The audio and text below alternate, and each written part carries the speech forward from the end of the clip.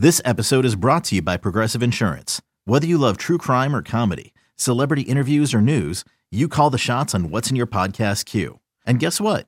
Now you can call them on your auto insurance too with the Name Your Price tool from Progressive. It works just the way it sounds. You tell Progressive how much you want to pay for car insurance, and they'll show you coverage options that fit your budget. Get your quote today at Progressive.com to join the over 28 million drivers who trust Progressive. Progressive Casualty Insurance Company and Affiliates. Price and coverage match limited by state law. Robert Half research indicates 9 out of 10 hiring managers are having difficulty hiring. If you have open roles, chances are you're feeling this too. That's why you need Robert Half. Our specialized recruiting professionals engage with our proprietary AI to connect businesses of all sizes with highly skilled talent in finance and accounting, technology, marketing and creative, legal, and administrative and customer support. At Robert Half, we know talent. Visit roberthalf.com today. He is just an obsessive goal scorer. But they have to understand I chose to stay in my country because I'm French. And the Bernabeu blinks it back. I haven't got a problem with soccer, to be fair. Football. Into the area to oh, what a start! What I can guarantee to you is that they want to keep everything secret.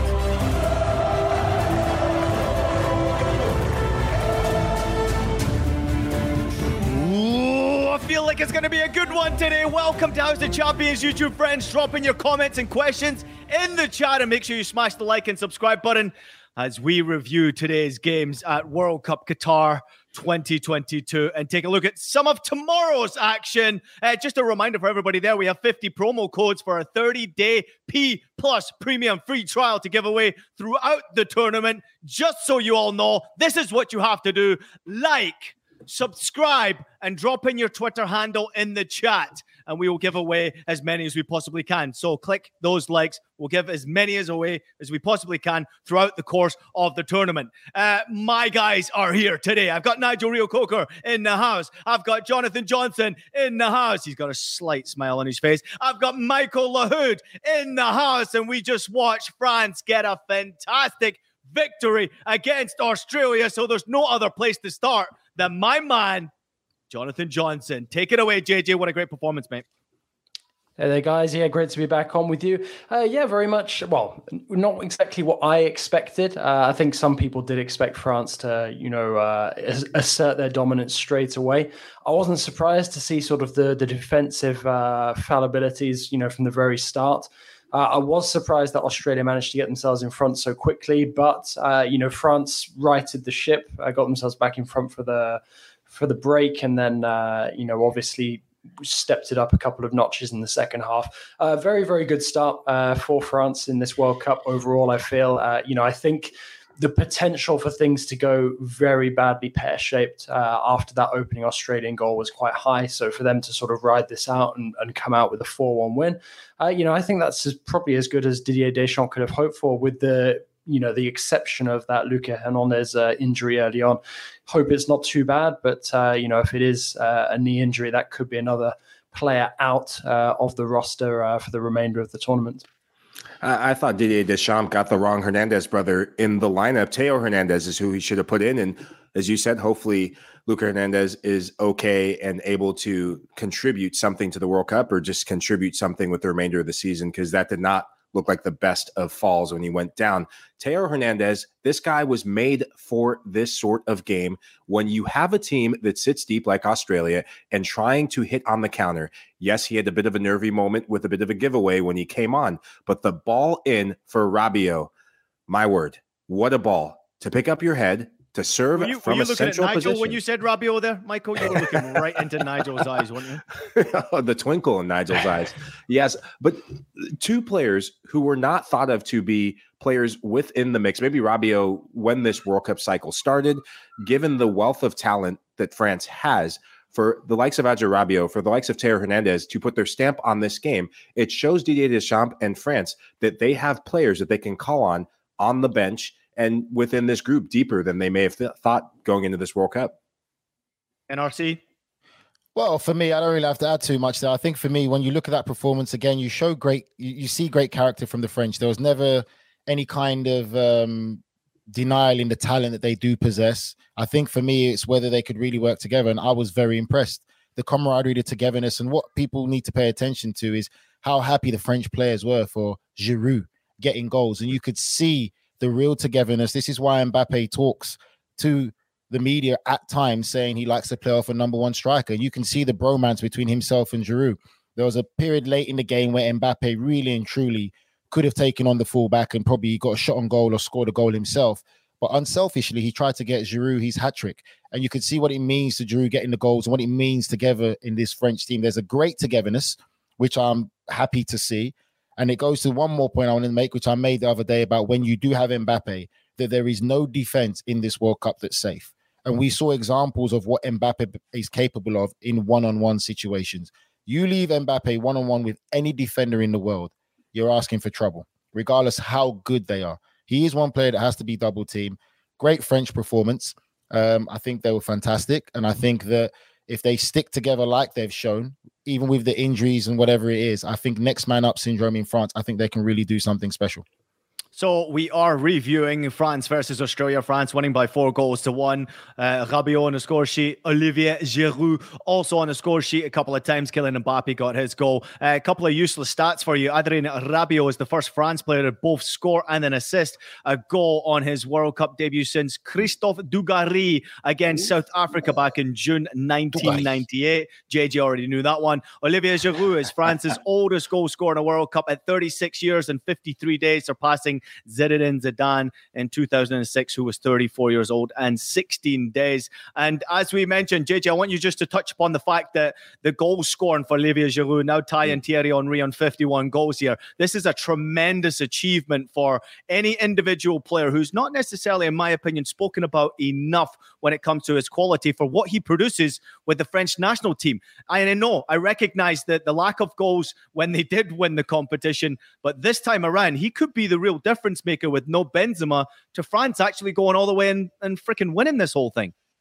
Yeah, absolutely. I mean, I think as well with Kylian Mbappe, even before the World Cup, he was talking up how happy he is in this kind of setup, where he gets to play alongside somebody of Giroud's profile, somebody who can do the kind of physical work that, isn't really part of Mbappe's game, and it enables him to focus on what he's best at, utilizing that steering pace and that brilliant technique. And when it works, it's a beautiful sight to behold. And, we were treated to some of that against Australia here. Fingers crossed they can keep it going. I think it'll be a big, monkey off of Giroud's back very early on in this tournament to have gotten those 2 goals, because, he's had to deal with that for a long, long time, sort of being the guy who played every game in their World Cup success in 2018 and didn't find the back of the net. So to have 2 goals already in this tournament, that'll be a big boost for him. And also, something that is so important as well about Giroud's game is, yes, he is perennially underrated. He does still get a lot of goals, but he's just so selfless.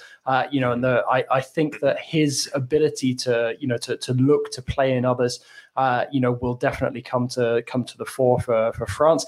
And this is a really, really good start, not just for Giroud, Mbappe, but for the French in terms of a whole in the group. Because you look suddenly at the results from today, Denmark drawing with Tunisia. It's opening up nicely for France, and I don't think that they'll feel too concerned looking ahead to potentially coming up against an Argentina if they were to finish second in their group, because of the way that they were able to, get themselves performing as they want to and attack straight from the off. The only concern I think for France, aside from that Hernandez injury, is the defense. It's every bit as vulnerable as I thought it was. We can talk, for ages about how well France handled it after going a goal behind, but they still went, a goal behind. And if France continue to put in that kind of defensive performance, there will be better teams that they come up against in this tournament that find them out. So I think that's definitely something that Deschamps has to work on. It's going to be very interesting to see how that game with the Danish plays out, because they're already in a bit of a tough situation given they didn't pick up the points they expected to against Tunisia. But, I think Giroud is definitely going to be somebody who, the Deschamps relies upon, for his experience being part of that winning team from 2018 as they try to foster, that new chemistry for this sort of mixed generation. Karim Benzema, who? Olivier Giroud's been scoring goals leading up to the World Cup. And obviously, Karim the Dream is the main man, Ballon d'Or winner. Have to say it, have to acknowledge it. I'm going to give you a stat. What he didn't do in goals, he did an assist, 2 of them. Both assists to a one, Kylian Mbappe in 2018. Kylian Mbappe looks more at home with Olivier Giroud on the field because Kylian Mbappe is not an out-and-out striker. He wants to play on the left-hand side, and you saw a bit of the magic that can happen when he and Giroud link up. Also, Antoine Griezmann looking nothing like he's looked for Atleti, so keep an eye on those 3 during the World Cup. Yeah, certainly the only sour point from that one was the injury to Lucas Hernandez, which is a bit of a disappointment. There are some great comments coming in. Thank you so much to everybody who's joining in the conversation. Luigi, Alele Blue, Natalie jumping in the conversation. France going to cruise in Group D. People talking up the Danes like they're Brazil. I agree with you, Natalie. Too many people talking shit about the Danes. I'm not buying into any of it there. Let's talk about the Danes, Nigel Rio Coker, because they did draw 0-0 against Tunisia. I thought it was a good game, entertaining game, bit of a tricky game to actually master if you were the Danish team, because Tunisia I thought were pretty dangerous going forward, and Denmark, they had a lot of possession, maybe could have got the goal at the end of the game to win it, but this one in my opinion was probably a fair draw. What was your thoughts overall? I thought it was a fair draw. I think Tunisia really turned up. I'm not really going to speak too much about the Danes because we already did back Danes to be some real dark horses. They did show a good team performances. We always did say that lack of a real clinical goal scorer, someone that's going to put the ball into the back of the net, is what the Danes are missing. They're just missing that striker, that difference maker.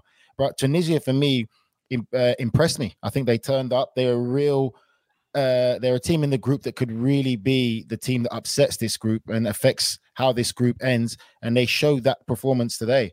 It was a real good game of football. I think both teams are going to really believe that anything can happen. And it's what we want from the World Cup. That's the thing. It's what we want. We can all have our predictions. We can all have our opinions in teams that we believe is going to go far. But this is what makes the World Cup. This is the magic of the World Cup. This is why we love it.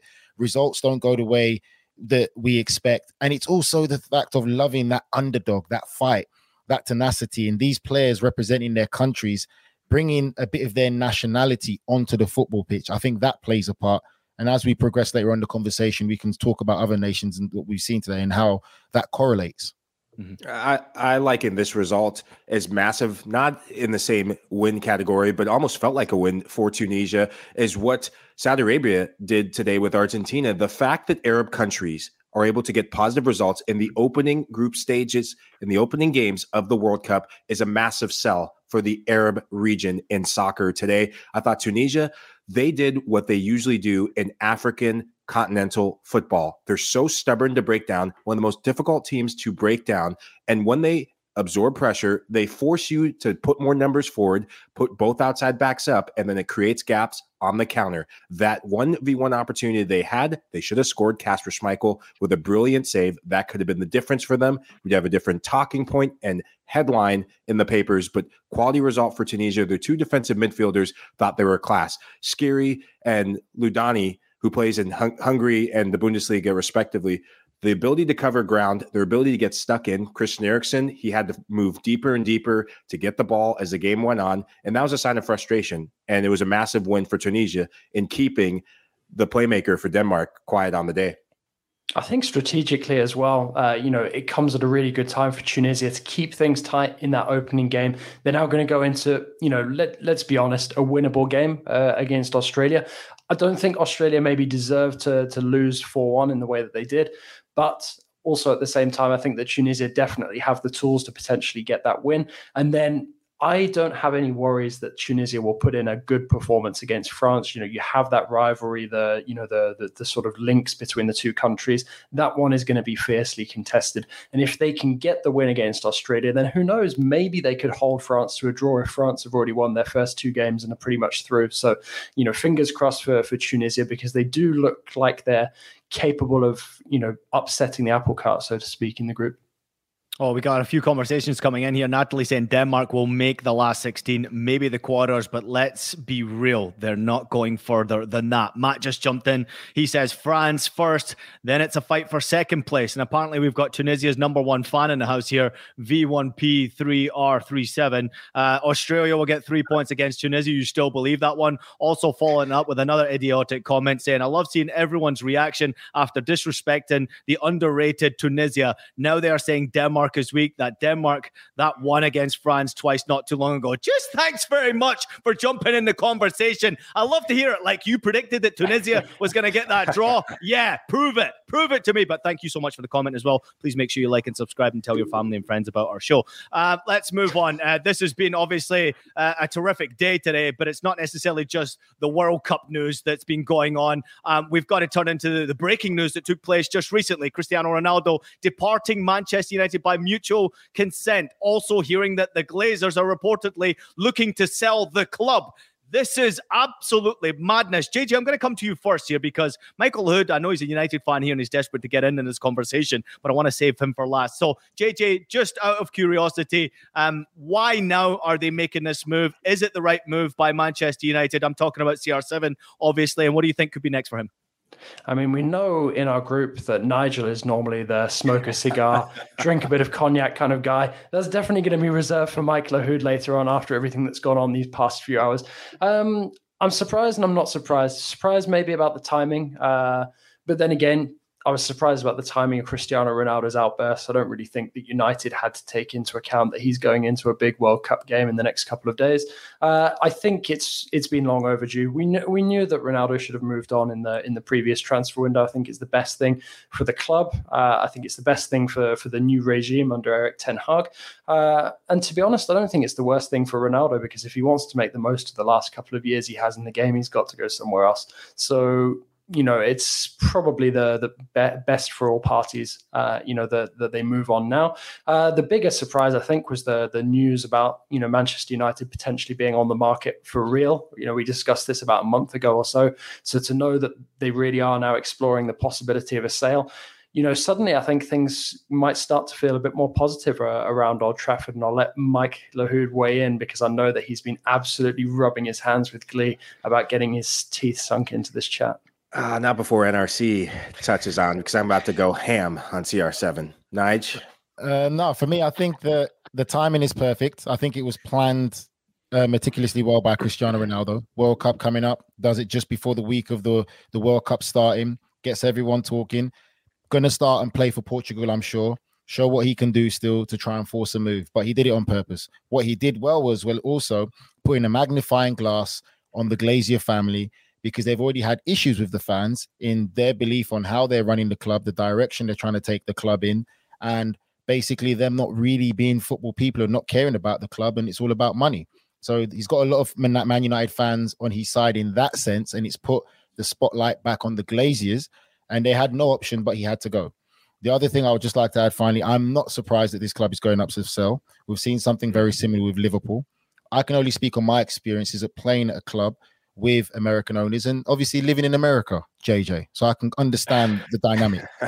American owners are business people.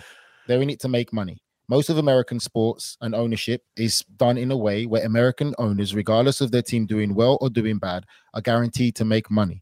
Football is the one unique sport where you're not guaranteed. If you're not making Champions League, you're going to be losing money. And if you're not competing when you are Manchester United against the likes of Liverpool, Manchester City, and all these clubs, which consist on reinvestment year in, year out, it gets to a point when you're such a business person that you're not used to that kind of dynamic of the business world. You just want to own a business, make money, charge fans whatever you want, and guarantee to see a profit. That's not how football works. That's not how it's worked out at Manchester United. I'm not surprised with the Liverpool owners considering selling a chunk of the club or fully selling the club, as those rumors have come out as well, because they don't want to compete to continue to reinvest money. That's not how they make money now, Nigel, right? It's too much money. Now. And that's not how they make money in the American ownership thing. But my thing is, you can make money, you can do it that way still and be successful if you hire the right people. Manchester United hired a bunch of Wall Street execs who know nothing about football. They hemorrhaged money in a lot of the signings that they did. They had no idea about football. They find themselves in this space. So for me, my final point to anyone listening, I think this could be the death of the Super League because they couldn't do what they wanted. The Super League, for me, looks like it could be dead and buried now, and football fans will be happy.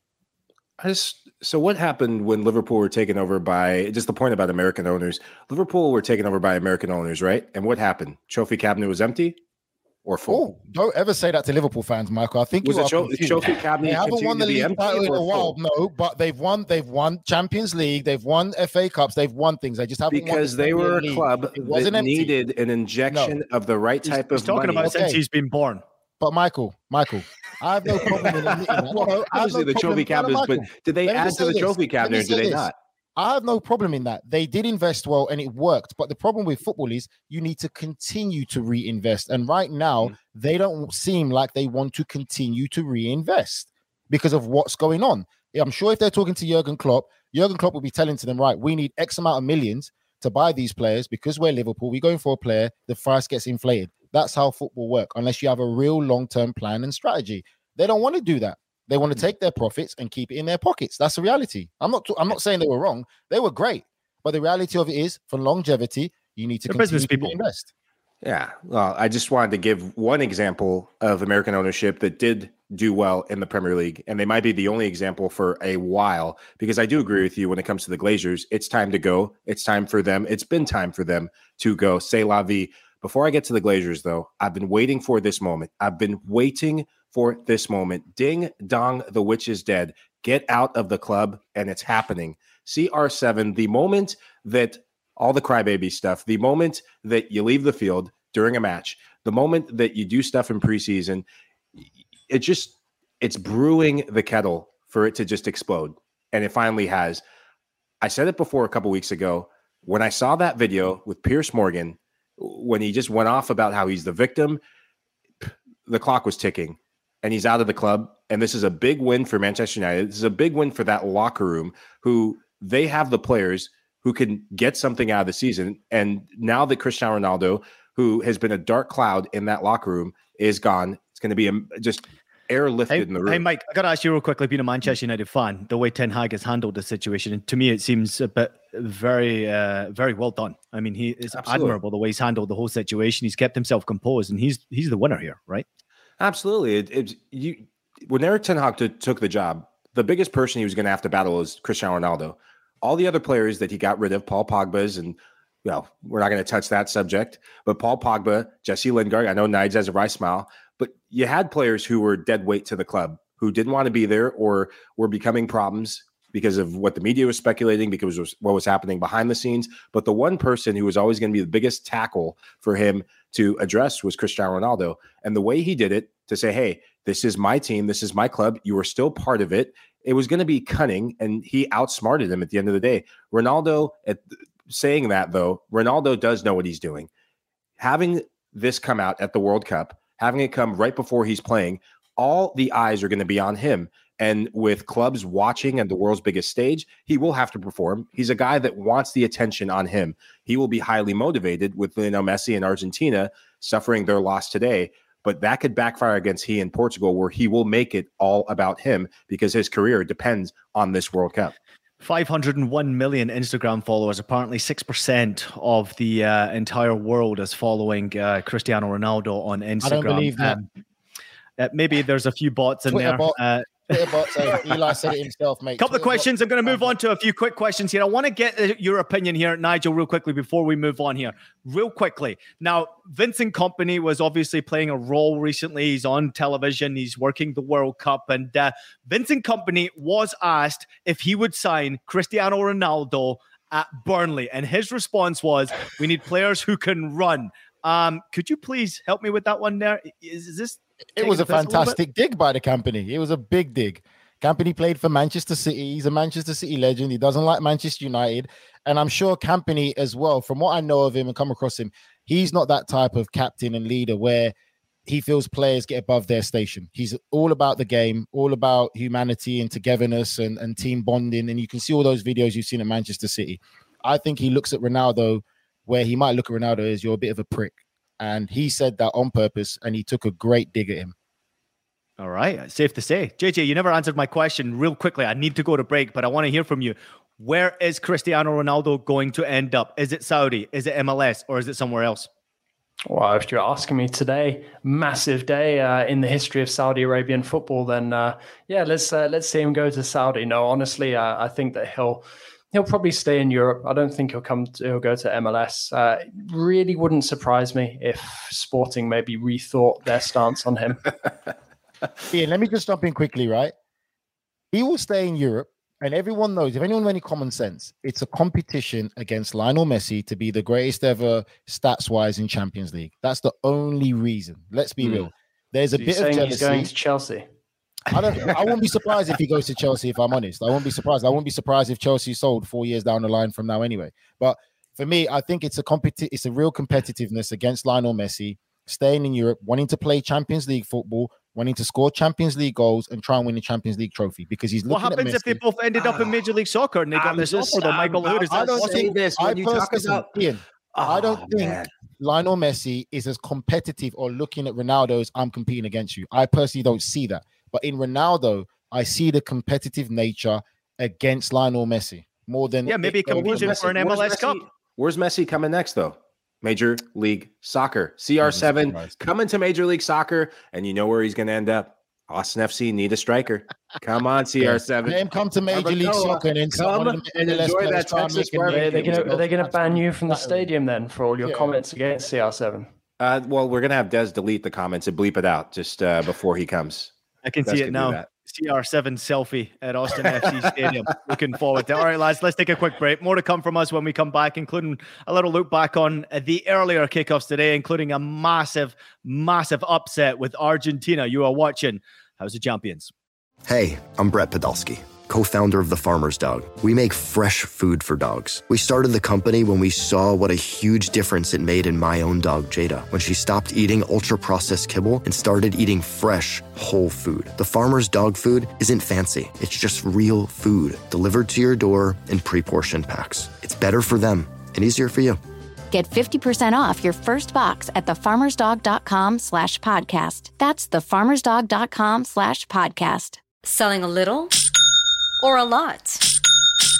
Shopify helps you do your thing, however you cha-ching. Shopify is the global commerce platform that helps you sell at every stage of your business. From the launch your online shop stage, to the first real-life store stage, all the way to the did we just hit 1 million orders stage. Shopify's here to help you grow. Whether you're selling scented soap or offering outdoor outfits, Shopify helps you sell everywhere. From their all-in-one e-commerce platform to their in-person POS system, wherever and whatever you're selling, Shopify's got you covered. Shopify helps you turn browsers into buyers with the internet's best converting checkout. 15% better on average compared to other leading commerce platforms. And sell more with less effort thanks to Shopify Magic, your AI-powered all-star. Shopify powers 10% of all e-commerce in the US. And Shopify is the global force behind Allbirds, Rothy's, and Brooklinen, and millions of other entrepreneurs of every size across 175 countries. Plus, Shopify's award-winning 24/7 help is there to support your success every step of the way. Because businesses that grow with Shopify. Sign up for a $1 per month trial period at shopify.com/Odyssey Podcast, all lowercase. Go to shopify.com/Odyssey Podcast now to grow your business, no matter what stage you're in. Shopify.com/Odyssey Podcast. If you are listening on CBSSports.com, we want to let you know that you can subscribe to our YouTube channel or our podcast by simply searching House of Champions. We're available on all podcast platforms and will deliver world-class soccer coverage during the World Cup and also beyond. Go find us because I know you are enjoying what you're listening to or watching right now. So find us. House of Champions is your new house. Let's get into it. Group C early on. It was a shocker if you woke up in the eastern or the western coast in the United States of America. I woke up pretty early to watch Argentina lose to Saudi Arabia. I want to get your reactions. Let's go around the house here. Nigel Rio-Coker, I haven't heard from you yet about this game. This was an absolute banger of a result. We got to give a lot of credit to the way Saudi performed. Tactically well organized. We can always talk about their passion, their commitment, their pace, but they had a lot of class, ability, and with their finishing, the goals were of next level. Overall thoughts? Ian, like you just said there, what people have to understand and fans have to understand, there's an art behind it. If you're going to be a team that plays that kind of style, defensively organized, everyone behind the ball, when you get possession, understanding how important it is to keep possession, be precise, be clinical in the vital moments. That all is great coaching and having players who can have the ability to follow that guidance. That for me is the reason why we love football. And I think for me, that result there has really made this World Cup. Forget everything else for now with all the politics and everything else that comes with what's going on with this World Cup. That there is the reason why football and the World Cup is the greatest sporting event in the world. Tomorrow is a national holiday in Argentina. So there's going to be a lot of Argentinians waking up with some real tough hangovers in the reality of life. And then tomorrow or today is now going to be a national holiday in Saudi Arabia. That's what it means to be Argentina. I think it is absolutely fascinating and it is so great. And I think it's not about Argentina for me. It's about Saudi Arabia. They were absolutely exceptional, how they performed, how they did everything and how they went about everything. They weren't scared. They weren't intimidated. For Michael, your Youth Summit players can look at that performance and take inspiration for that in how to see out a game, because they were bombarded in the last 15 minutes and they stayed strong. But I think it's just phenomenal. That for me has made the World Cup. And one last thing, Ian, pay attention. Lionel Messi's already come out on record saying it's time for the country to band together. You know what that means. That means there's going to be a horrendous amount of press negativity back home, social media, because when you wear that Argentina shirt, with all due respects, you're not supposed to lose to Saudi Arabia. So that means there's going to be a lot of questions asked about the team, the manager, the players, and also Messi's going to be under tremendous amount of scrutiny. Him saying, let's band together, is trying to keep things to say it's not that bad, but all credit to Saudi Arabia. Fantastic performance, great result. No one saw that coming.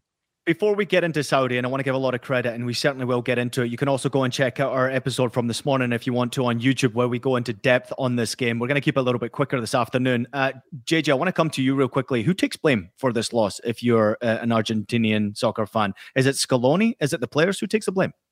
I mean, I think in many ways it's one of those games where it's probably okay to lose if the reaction in the next couple of games is really strong. I think that, you know, Argentina can make an argument that they were a bit unlucky at times, certainly in the first half, but also at the same time, you know, you can't, I mean, it just seemed like Argentina were looking at what was going on, realizing what was happening, where they were getting caught, but there wasn't any sort of real reaction or sort of thinking of a way to get around it. I mean, sure, it's a once in a lifetime result and performance for some of these Saudi players.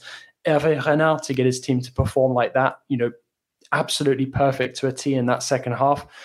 You know, it's difficult to beat, but, you know, Argentina at the same time, you know, I think certainly have the quality to be able to turn around, you know, react and get the results they need in the next two games. I didn't see anything to impress me about either Poland or Mexico, aside from Memo Ochoa saving another penalty and looking like a world beater in a World Cup. You know, so I don't think that there's too much to worry about for Argentina there. I think at the end of the day, they're better off chalking this up to, you know, the World Cup just being the World Cup and the best footballing competition in the world. You know, and sometimes these freak results happen. Yeah, I think it's a tale of two halves. In the first half, it was one-way traffic. Argentina, very unfortunate, botched by VAR, and VAR did get it correctly. The minutia of detail it takes to get those calls, though, you have technology intervening again 3 times. Argentina pushing for that second goal. I think if they get that second goal, this game is done and dusted. But full credit to Saudi Arabia and how they came out in the second half. It almost seemed like Argentina was waiting for Saudi Arabia to keel over. And Saudi Arabia, they were opportunistic. One ball, Lionel Messi, the GOAT, so-called GOAT, turnover in midfield, and then that ball. I'm going after everyone today. I'm so happy CR7 is out of United, so I'm going after everyone. Turnover by Messi, ball gets played. Christian Romero, a player who hasn't been playing for Tottenham due to so-called injuries and preserving himself for this World Cup. You see some of the rust from this Argentina lineup. A lot of players not playing regularly heading into the World Cup, and it showed on that goal for Saudi Arabia. Good finish. Don't take away anything from that. But Romero hesitated. Miscommunication between he and Otamendi. And then the second goal, Angel Di Maria, laughable effort at defending. DePaul late to move over and double down, and it's just a world-class finish. to give it 2-1. It is Saudi Arabia, and we got to give them credit. Yeah, absolutely. We got to give them credit. Their willingness to defend. It was amazing seeing the team commitment. Argentina breaking in the second half. A little bit of luck. Alois getting an amazing save. The ball pinballed. I think it went off of Tagliafico late on with a deflection that could have been a goal. But for Saudi Arabia, seeing 4 or 5 guys back press, get back in the box, blocking shots, double teaming. That's what you need to do as an underdog to see a game out, and first class performance. Listen, outstanding performance. We give credit to the goal scorers as well. 48 minutes on the clock. Saleh Al-Shairi scored with the first shot on goal for Saudi, and they put it in the back of the net. Second one, only 5 minutes later, Salim Al-Dawsari's 18th goal for Saudi. Saudi Arabia, the first team in 24 games to score multiple goals against Argentina in a match. Quite incredible performance, but probably the best looking man out there was Hervé Renard. We are going to move on in 30 seconds, but JJ, just give us your quick opinion on Renard and how well he has got this team playing. He's got them playing extremely well. I think they've taken many people by surprise, many experts, sort of regional experts who have seen this Saudi project develop under Renard are even impressed by the way that he managed to extract this kind of performance from his players. But the one thing I would say is Renard is a coach who thrives in this setting. He's not a particularly good coach at club level. That's no disrespect to him. I think he's done really well to sort of find his niche and carve that out for him. You know, he's been very successful in the Africa Cup of Nations, had that fantastic fairy tale run with Zambia, also won the title with Ivory Coast. I think he's the only coach, or at the time was the only coach, to have won the Africa Cup of Nations with 2 different countries. And I think he is somebody whose stock rises, in these kind of international tournaments when he obtains these kind of results, because he's somebody who manages to thrive with the underdog. And I think this is, fantastic recognition for him. And it's, also fantastic recognition for Saudi Arabian football as well, to pull off this kind of result, especially in the first Arab World Cup. That's just a huge, huge boon. And, he is quite a journeyman figure, Hervé Renard, but he's also quite iconic with his shirt. He's known sort of in France for being kind of like an outsider, and I think that this could be sort of, his masterpiece result. Yeah, terrific result. He looked fantastic as well with his Louis Vuitton running shoes on the sidelines. Really outstanding performance from his side. And I don't think he'll be shy in a few pennies after that type of victory as well. Nigel Reo-Coker, I've got to move on real quickly, but before I get to Mexico and Poland, just asking you, is this certainly one of the top 5 World Cup upsets of all time? I would have to say so, yeah. I think for me, it's probably, I'll put it up there as probably the biggest one, just because of the team that Argentina have. It's hard for people to deny that. Yes, we've got Lionel Messi. Someone that people talks about, is he the greatest of all time? He's not surrounded by nobodies. This is the most talented Argentina team collectively have had in a very long time. So I think for me, that is probably the biggest shock in World Cup history, in my opinion. Well, we're certainly not going to worry much about what's happening elsewhere in the group, because it was a pretty miserable game between Mexico and Poland. Memo Ochoa stepped up big time and made a penalty save against Lewandowski, 58 minutes on the clock. Memo Ochoa has now made his first penalty kick save at a World Cup at his 3rd attempt. Michael Hood, I'm coming to you first. I have criticized Mexico heavily when it comes to the World Cup and their qualification process, but they performed pretty well today against Poland too. I thought we're not the best today. Lewandowski certainly nowhere near his top level. Yeah, Lewandowski was missing in action for much of the game, other than the PK shout, which I didn't think it was a PK. I thought that was a very soft call. And Poetic Justice said it in the group chat, said it online, and I'll say it here. Poetic Justice that Memo Ochoa, who seems to put on his Superman cape and show up at the World Cup, his 4th PK save for the Mexican national team during his career. He's a guy that's built for this stage. For Mexico, Chucky Lozano. That's hilarious. Oh my God. That's brilliant. For Mexico, Chucky Lozano, he looked the most dangerous player on the field, and probably for them, just missing that strike partner. Raul Jimenez coming in late in the game, and you saw a bit more explosiveness. You saw a bit more directness from them, but didn't have enough of the goal dust that was needed in attack to get a goal and get the 3 points. I got to ask you this, JJ, real quickly. A draw doesn't really help either of these sides, does it? Not at all. I think it was a huge opportunity missed for either one of those sides. I mean, especially Poland with the penalty. I just can't shake the feeling that Poland, they're just always one of those teams that's going to flatter to deceive at international level. They have the quality, certainly, to get out of the group in second place at least. But, to miss a major opportunity like that is a huge setback. I mean, we've talked about Mexico's difficulties. I know I was viewed as crazy by suggesting that they could come second in the group, but Poland to pass up that kind of opportunity, hugely disappointing. El loco. I think for me, Ian and guys, Mexico for me surprised me. They really did. I didn't expect that performance from Mexico, but when you look at that performance for me, I think it really does epitomize more so culturally what Mexico as a nation is about and the people are about. I've been around a lot of Mexican friends and been to Mexico myself, and I think that performance there, the grit, the desire, drinking tequila in dive bars, that kind of thing. There we go. The grit, the desire, the determination, and you also look at the fighters that Mexico produce in boxers. I saw that in the performance. I think all they are missing is that goal scorer. I think a fit and firing Jimenez is the difference maker for that team. But I was very, very pleasantly surprised. They were superly well supported, by the way, in that game. It felt like a home game for Mexico, in my opinion. And Poland were a bit disappointing. I think for me, yes, it's a soft penalty, Michael. I agree with you. But at the end of the day, Ian's lover boy, bromance, Lewandowski just couldn't get the job done. And let's be real, it's a good save, but it's a poor penalty. A poor penalty by a top-class striker.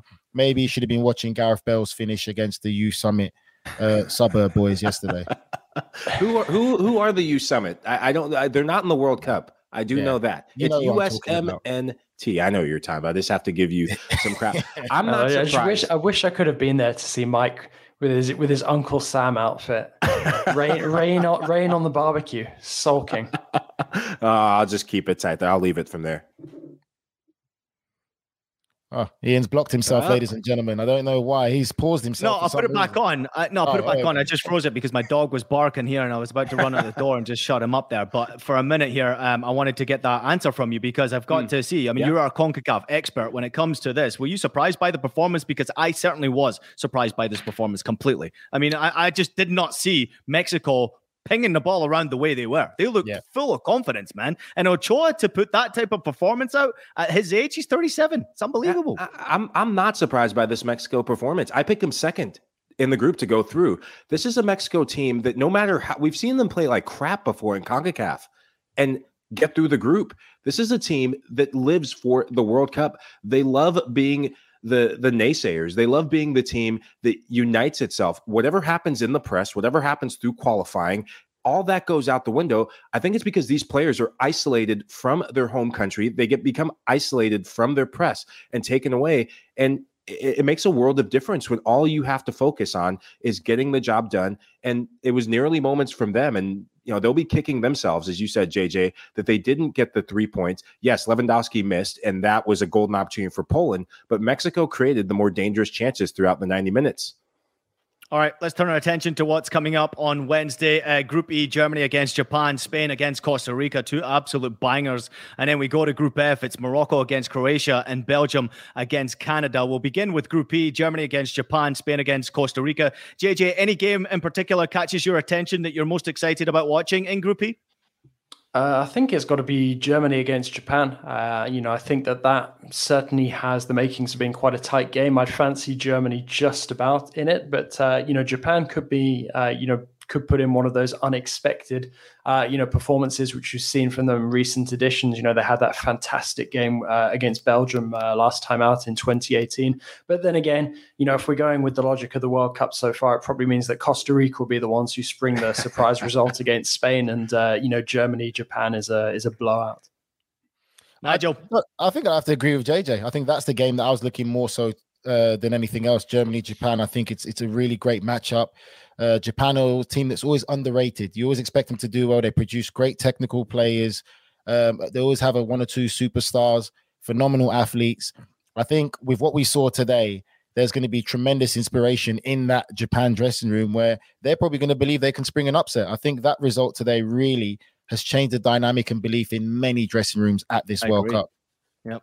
Yeah, I really like this Japanese team, I actually think that they can bring not just an upset, but also get out of this group, given that the Spanish national team does not have a proven goal scorer. Yes, Alvaro Morata is playing for Atletico Madrid, but he is not a consistent goal scorer. Maybe not proven, consistent goal scorer. At the World Cup, you do need that to thrive, and Spain does not have that.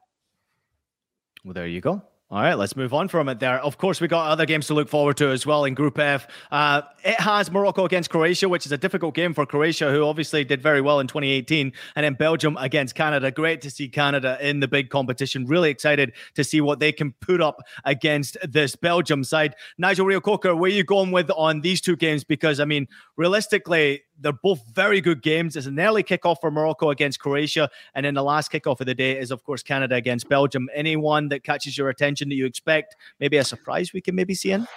I'm going with Canada versus Belgium. I think that one has more potential of a surprise. I really do. I think for me, for Canada to do well, they need to come in with the same energy, same attitude, same belief they've shown in qualifying. They don't need to come in and change anything. They don't need to come in now and try and overthink things, try and overcomplicate formation, system, and try and be smarter than they need to. They qualified very convincingly by being the Canada that they are. Explosive, well-organized, defensively sound, some great players who can be the difference maker. Alphonso Davies, for me, is the best player in the CONCACAF region.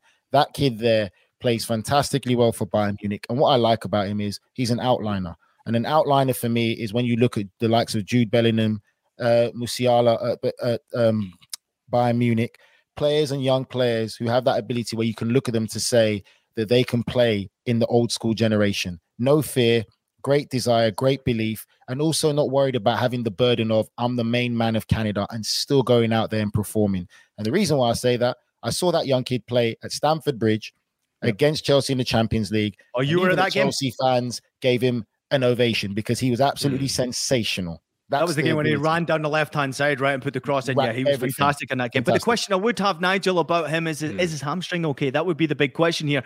Michael, real quickly on Canada, they're carrying the weight from a whole nation here because everyone in Canada will switch their TV on to watch Canada perform. They're so serious about sports there.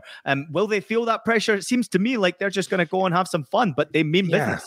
Yeah, it's a different sort of weight. There's hope that the whole nation has. There's an expectation because hockey's the number one sport in Canada, not soccer. There's just more of an entertainment factor. Canadians, and one of my good friends up in Austin is Canadian. He used to play on the Canadian men's national team. There's just a wonder about this team of how good. Well, you can't say that and not tell who it is. Who's your best friend? Antonio Capasso, the original Capasso, the Capasso family. But this is a Canada team I like because you have players who are pushing the threshold of what could be. Jonathan David, Ligue 1 champion, scoring goals for Lille this year. He is going to be vital, almost as vital as Alphonso Davies. Yes, I agree with you, Nigel. Alphonso Davies is the best player in CONCACAF, but Jonathan David was absolutely crucial to their CONCACAF qualifying hopes. And his play up top, his movement in the box, his ability to hold the ball up. I wonder if they go with the two-man strike partnership of he and Kyle Larin, who plays for Club Brugge. Larin not getting as many minutes for Bruges this season since the move from Besiktas. Another player, Atiba Hutchinson, the Besiktas mayor of Istanbul, he will be vital because of his experience. He is the leader of this Canadian national team in the locker room. And when he plays, he also looks like Nigel Reo-Coker, by the way. FIFA World Cup lookalike of the year. No, but when he plays, or when he plays, or if he plays or not, he still has such a massive impact on these younger players. By the way, he's also 10 years older than Nigel, just to let you know. Go ahead, Nigel. Is. Just one quick point. All Canada have to do is get Drake to support whoever Canada's playing against, because if Drake backs Canada, we all know what his record is like in sports betting. As long as Drake backs Belgium and all the opponents of Canada, they'll be well. Nigel, not according to our comment section here, because Andy's just jumped in and said, I'm putting my money on whoever Nigel Reo-Coker said so. So everyone's jumping on your back here. No pressure on who you're predicting here. JJ, let's finish off with a little comment on Morocco against Croatia. I mean, if you're actually a betting man, which I am, there's pretty good money to be made on Croatia here, and not many people are tipping them to actually win this game easily. It could be a difficult one for them because Morocco have so many talented players. I love Croatia. I think they're certainly stacked in that midfield area. I would have questions as to who's going to be the goal scorer for them. But Morocco, with the experience that they've got now, and I love the speed, the pace, the determination, and they do have a finisher in Al-Nasri as well. Ziyech, you would expect him to step up, and Hakimi, of course, is one of my favorite players at this moment in time, still only 24 years old. I expect Morocco to make this really hell for Croatia, but who wins?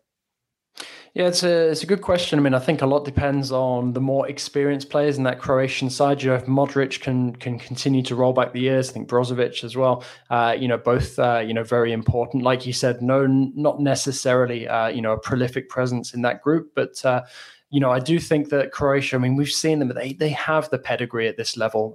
You'd certainly expect them to get out of the group, but Morocco are all about potential. I feel like until they prove me otherwise, they're going to be one of those what-if teams where that there's so many talented players in that group. There's so much potential there, but it's always a question of consistency, mentality. If they can get that right, then yeah, absolutely, they can make life hell for the other teams in this group. But I think that's a big if, over the 3 games. But if they can get a good start against Croatia, who knows? Things will be looking up for them. But if I had to put money on a team in this game, I'd go for Croatia, a narrow Croatia win.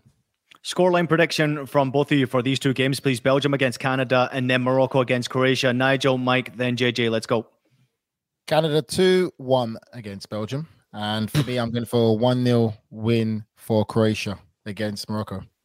Oh, I'm going to go goals galore. Canada tend to score goals. They have struggled a bit in qualifying in the games leading up to the tournament. I'd pick a crazy 3-2 Canada win over Belgium, just because Belgium have been leaking goals as of late leading up to this, and they're not the same Belgium team.